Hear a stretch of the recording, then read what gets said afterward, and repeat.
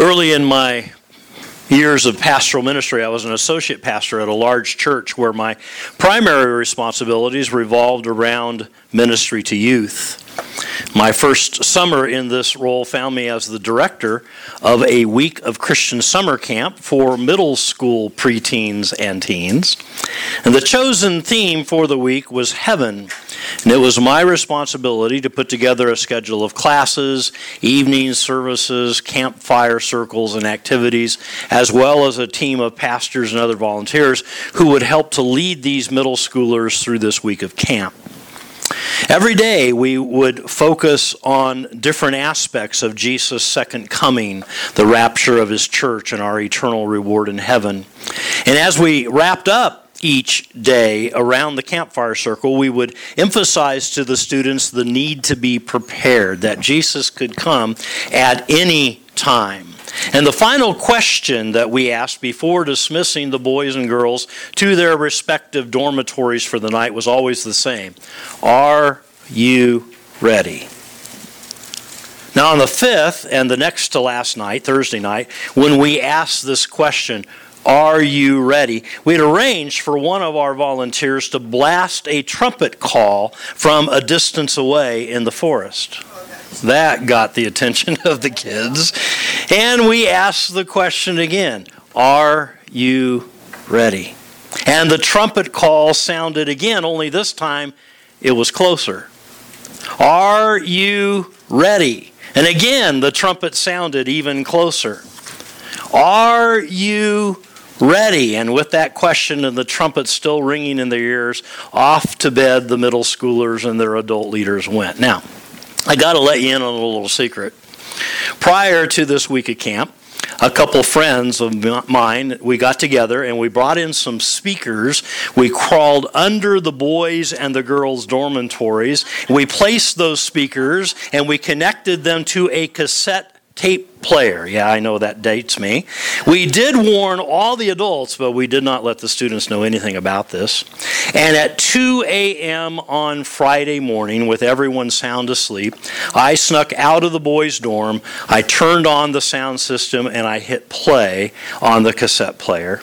We had pre-recorded that same trumpet call, and it blasted into the stillness of the night, waking up every man and boy and woman and girl. There were screams and shouts as lights blinked on, and campers ran out of their dormitories dazed and confused and shaking. And over the next couple of hours in the middle of the night, we had some pretty serious conversations and prayers with those middle school students. Now, maybe, just maybe, I overdid it a little bit. At least that's what some of the churches and the parents thought after the week of camp was over. But I also know for a fact that there are still some 50-plus-year-old men and women today who remember that crazy night at Christian summer camp. And I know that there's going to be a few more precious souls in heaven someday because some of those kids embraced Jesus Christ as their personal Savior and Lord that night at camp. My point is simply this. Are you ready?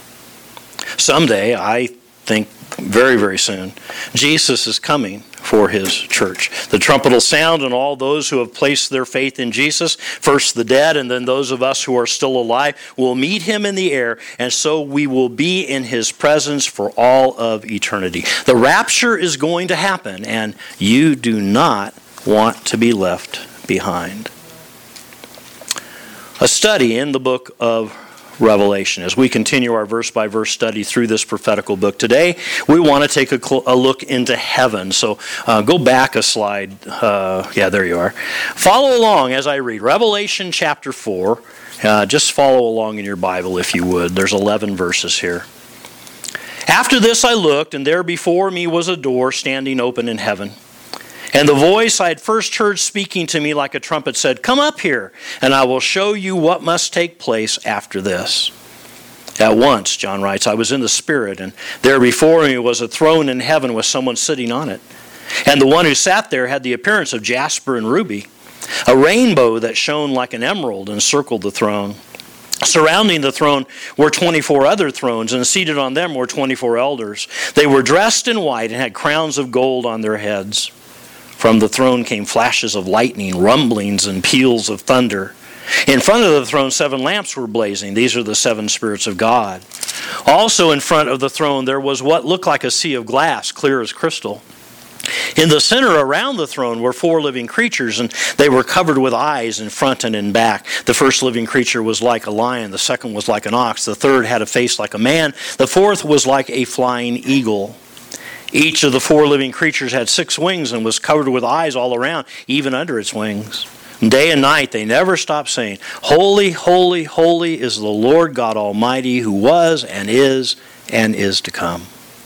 Whatever the living creatures give glory, honor, and thanks to him who sits on the throne and who lives forever and ever. The 24 elders fall down before him who sits on the throne and worship him who lives forever and ever. They lay their crowns before the throne and say, "You are worthy, our Lord and God, to receive glory and honor and power, for you created all things, and by your will they were created and have their being." As we take a look into heaven today, let's begin by looking at the rapture of the church.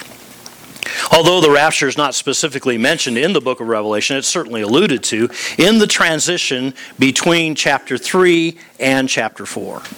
It seems to be the only explanation for how and why the venue of Revelation moves from earth to heaven. Several facts help us to establish the truth of our assumption. First, there's the sequence of events in Revelation. By the time that we reach Revelation 4 and verse 1, we have completed the first 2 segments of the book as outlined in Revelation 1 and verse 19. What you have seen, that is the view of the majesty and the glory of Jesus in chapter 1, and what is now, that is the condition of the 7 churches in chapters 2 and 3. On the book of Revelation chart that we distributed last Sunday, you'll notice that those first 2 segments take place during the church age, from the death, burial, and resurrection of Christ until the return of Christ for his church, the event that we call the rapture. Sequentially, it's only reasonable to assume that what will take place later, that's the 3rd segment of the book of Revelation, that will occur after the church age, after the rapture of the church. Now, a key Greek phrase links the 3rd part of the outline in Revelation 1:19 with the beginning of Revelation 4 and verse 1. The Greek phrase is metatauta, which means later. You see it there in the verse, or after this. It's used in both verses, in fact. In fact, it's used twice here in chapter 4 and verse 1. A clear indication that the 3rd segment of the book of Revelation begins right here in the 4th chapter. And heaven becomes the focal point. After this I looked, and there before me was a door standing open in heaven, John writes. The sequence of events in Revelation. We should also take note of the silence concerning the church. The silence concerning the church. Revelation chapters 4 through 19 talk about one thing in its entirety, and that's the 7-year tribulation on earth.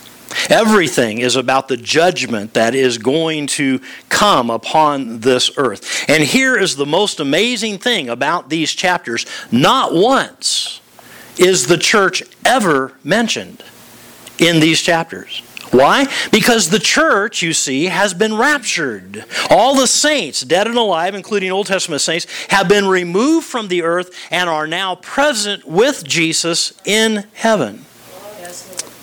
A phrase that John uses 7 times in chapters 2 and 3 is, "Whoever has ears, let them hear what the Spirit says to the churches." But in Revelation 13 and verse 9, this phrase is simply shortened to, "Whoever has ears, let them hear." See, the Spirit is no longer speaking to the church on earth. Rather, this is an invitation in these later chapters to anyone and everyone in general to read and to heed the message that is being given. Now, another important clue, I think, that's found is how God is referred to in these chapters 4 through 19. The name by which we would refer to our Father is Father on this Father's Day, right? But in this 3rd segment of Revelation, God is never called Father. He's only referred to as God or as Lord or as Almighty or other kinds of non-personal names. Why? Because his children are no longer addressing him from earth. We are in fact with him in heaven. And so there's a silence concerning the church. Then there's the Spirit's transfer from earth to heaven. Now, in Revelation chapters 2 and 3, the Holy Spirit was right there in the midst of the churches on earth. But in Revelation chapter 4, verse 5, it tells us that the Spirit has been transferred now from earth to heaven. In front of the throne, 7 lamps were blazing. These are the 7 spirits of God. I think better translated, the sevenfold Spirit of God. An obvious reference back to Revelation 1 and verse 4. Now, the Apostle Paul tells us in 2 Thessalonians 2, verses 6 through 8, that someone is now restraining the lawless one, but that someone will be taken out of the way. Now, the lawless one that Paul talks about there in 2 Thessalonians is the Antichrist, who will be given free rein during the tribulation. The restrainer of him is the Holy Spirit, who works through the church, through us as Christians here on earth. But when the Holy Spirit and the church that he indwells is taken out of the way, the Antichrist will be free to wreak his havoc. Revelation chapters 4 through 19 describes a time literally when all hell will break loose on earth. And that can only happen because the church and the Holy Spirit have been transferred from earth to heaven at the time of the rapture.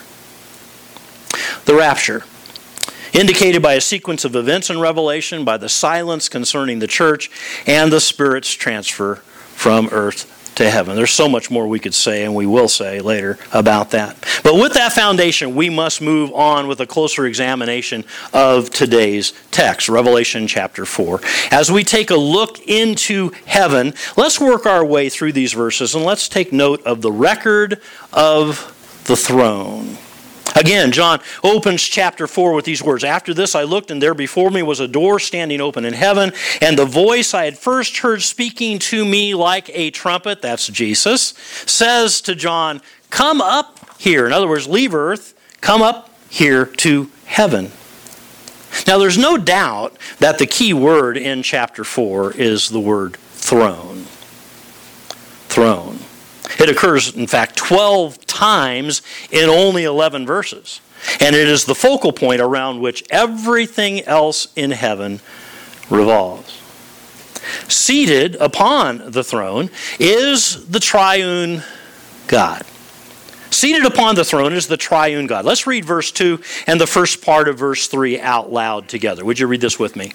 At once I was in the Spirit, and there before me was a throne in heaven with someone sitting on it. And the one who sat there had the appearance of jasper and ruby.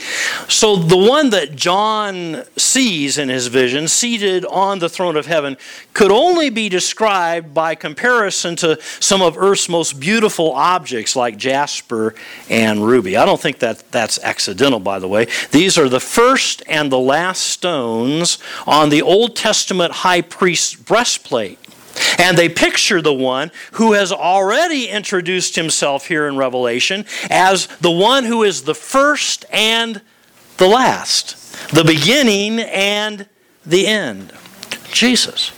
And as we've already noted, Revelation 4 verse 5 tells us the Holy Spirit is in front of the throne. And so the entire Godhead, the Trinity, the triune God, Father, Son, and Holy Spirit, is found to be on the throne in heaven. Surrounding the throne is a rainbow. The latter part of verse 3 tells us a rainbow that shone like an emerald encircled the throne. This rainbow harkens back to God's promise in Genesis 9 verses 13 through 16, never to destroy all living things again by a flood. Now, while great judgments do take place on the earth during the tribulation, the church is in fact safe in heaven, reminded of God's promise of mercy by the emerald-like rainbow that's surrounding his throne. Sitting upon the throne, around the throne, are 24 elders. Look again at verse 4. It says, surrounding the throne were 24 other thrones, and seated on them were 24 elders. They were dressed in white and had crowns of gold on their heads. Well, who are we talking about? We can identify, actually, these 24 elders by the details of this verse, verse 4, and of a few others throughout Revelation that reference these same 24 elders. The fact that they were seated on 24 other thrones indicates that they must not be angelic beings, but human beings, because Revelation clearly teaches us that it's only the church, it's only Christians who will rule and reign with Christ seated on thrones. Now in the song they sing in Revelation 5 verses 8 and 9, the elders refer to having been redeemed by the blood of the Lamb, Jesus. So that can only mean one thing, that's us. The Christians. Again, the elders are representative of the church. In Revelation 19 verses 7 and 8, it tells us that the bride of the Lamb, the church, that's who's dressed in white, as it's mentioned here in verse 4. Again, these elders represent you and I, the church. The crowns of gold on their heads. This word crown is the Greek word Stephanos, which in the New Testament refers to the victor's crown. This is representative, by the way, of the rewards that we will receive that is given to the church at the judgment seat of Christ when the rapture happens. Again, the elders represent you and I, the church. Sounding from the throne are rumblings and thunder. Notice verse 5. From the throne came flashes of lightning, rumblings, and peals of thunder. Now at Mount Sinai, when the law was given, there was a very similar scene when God descended upon the mountain. It says there was thunder and lightning, and the whole mountain trembled violently, Exodus 19. What I want us to understand is that today, right at this moment, right now, we do not approach a throne of rumblings and thunder. We rather approach a throne of grace. Let's read Hebrews 4, verse 16 out loud together. Would you read it with me? Let us then approach God's throne of grace with confidence so we may receive mercy and find grace to help us in our time of need. But understand that once the church is removed from the earth, the throne of God again becomes a source of judgment. The rumblings, the lightning, the thunder. The day of grace is over. The church is raptured, and judgment again comes from God's throne upon the earth. That's mentioned numerous times in chapters 4 through 19, this manifestation of judgment. Spread before the throne is a sea of glass. At the beginning of verse 6 we read, also in front of the throne there was what looked like a sea of glass, clear as crystal. Now this sea of glass, or something like it, is often associated with God's throne in the Bible. Exodus 24 verse 10 refers to a paved surface that is bright blue as the sky. Revelation 21 verse 21 tells us that the great street of the city, the New Jerusalem or heaven, was of gold as pure as transparent glass. And so this sea of glass before the throne, I think it appears to be a kind of a separator, if you will, between God and everyone else, everything else. Something to keep him apart because he is, in fact, the one, the holy, and the majestic God. Situated in the center, around the throne, are 4 living creatures. Now, if you still have your Bible open, I hope you do, follow along as I read verse 6 through 8. Once again, actually the end of verse 6, it starts, in the center around the throne were 4 living creatures, and they were covered with eyes in front and in back. The first living creature was like the lion, second was like an ox, the third had a face like a man, the fourth was like a flying eagle. Each of the four living creatures had 6 wings and was covered with eyes all around, even under its wings. Day and night they never stopped saying, "Holy, holy, holy is the Lord God Almighty, who was and is to come."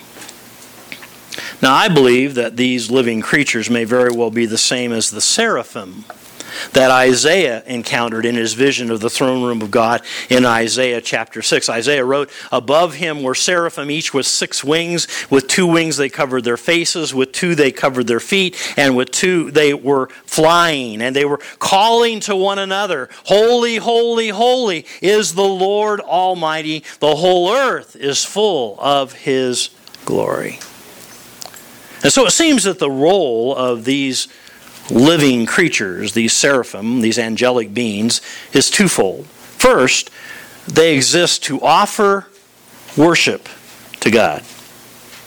It says in our text here, day and night, they never stop saying. And then what they say is described for us both in Isaiah 6 and in Revelation chapter 4. "Holy, holy, holy is the Lord God Almighty." Now, it says in Isaiah that they're calling to one another, so I kind of picture it as an antiphonal chorus. You know what an antiphonal chorus is? That's where maybe 2 of the seraphim over here say, "Holy, holy, holy is the Lord God Almighty." And then the 2 over here respond, "Holy, holy, holy is the Lord God Almighty." And then the 2 over here respond, "Holy, holy, holy is the Lord God Almighty." And the 2 over here respond, "Holy, holy." It just goes back and forth continuously, and it never stops day and night, forever and ever. They offer their praise and their worship to the holy God. The second reason it seems that these creatures exist is to execute God's judgment. We'll get to that when we get to chapter 6, when the Lamb, Jesus, opens the first 4 seals. As he does so, it's these 4 living creatures who carry out the judgments of those 4 seals. We'll read about that later in Revelation chapter 6.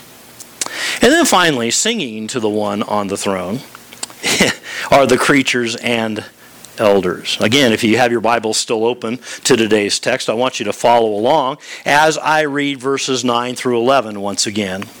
"Whenever the living creatures give glory, honor, and thanks to Him who sits on the throne and who lives forever and ever, the 24 elders fall down before Him who sits on the throne and worship Him who lives forever and ever. They lay their crowns before the throne and say, 'You are worthy, our Lord and God, to receive glory and honor and power, for You created all things, and by Your will they were created and have their being.'" And so in the midst of all this lightning and thunder and rumblings, heaven burst forth with worship. Now, I know it doesn't say here specifically singing. It only says saying.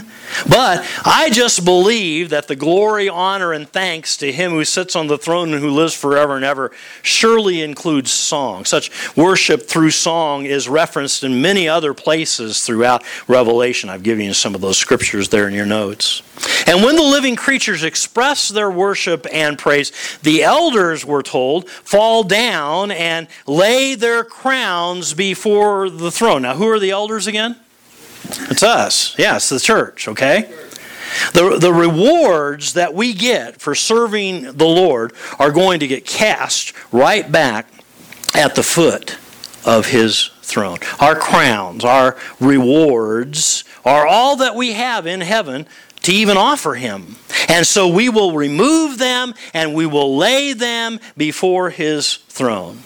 Now, because the seraphim and all the other angelic beings, they are not redeemed by sin as we are, so they cannot enter into the worship with the church singing, "You are worthy, our Lord and God," because the church, that's us, we are going to have an intimacy of worship in heaven that only those who have been redeemed can truly understand. It's going to be quite a moment when we join our voices together in worship. A study in the book of Revelation. Today we've taken a look into heaven, And as we've studied the rapture of the church and the record of the throne, as recorded here in Revelation chapter 4.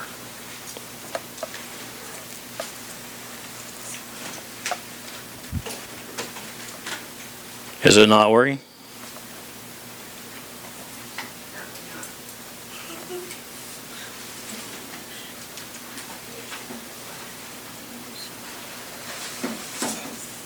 I guess not. Doggone, we lost it.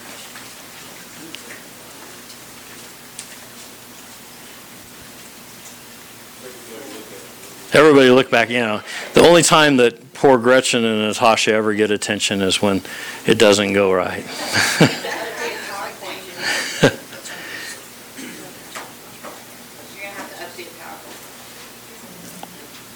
Whatever, okay. Well, it worked this morning. Every time I did it, but it didn't work today. What was supposed to happen right then and there? You were going to hear a a big trumpet sound was going to knock you out of your seat. I even cranked it up so it would be super loud, and because I wanted to shock you with the trumpet sound. You see, someday that trumpet will sound. Someday soon, Jesus is going to come for His church, and all that we have been talking about here in this chapter this morning is going to be set into motion. The question is, and this is what I wanted to ask at the end with a trumpet fanfare, is are you ready? Yeah, are you ready? Now, you can go on to that last slide. In our next session, we're going to focus on Revelation 5, verses 1 through 14, and the scroll and the Lamb. So you want to read through Revelation 5 before we study it together. Let's pray. Thank you, Lord, for this time in your word today. There's so much that we need to learn, and we will learn as we work our way through these verses, and as we read and as we study and discuss this revelation that you gave to John and therefore to us about these end time, last time, after these things events. So teach us and help us to be prepared, Lord, and help us to feel the urgency to share the good news of preparation, the good news of Jesus with those that we run into each and every day of our lives. Lord, we're living in these end times, and soon you will come for your church. And soon all of this will begin to happen. And we don't want to be left behind. And we don't want anyone else to be left behind either. So God, would you draw them to yourselves, and would you use us as your witnesses to share the good news with them so that they can be fully prepared. You are an awesome God. You are worthy, our Lord and God, to receive glory and honor and power, for you created all things, and by your will they were created and have their being. Holy, holy, holy is the Lord God Almighty. The whole earth is full of your glory. We pray it in Jesus' name. Amen.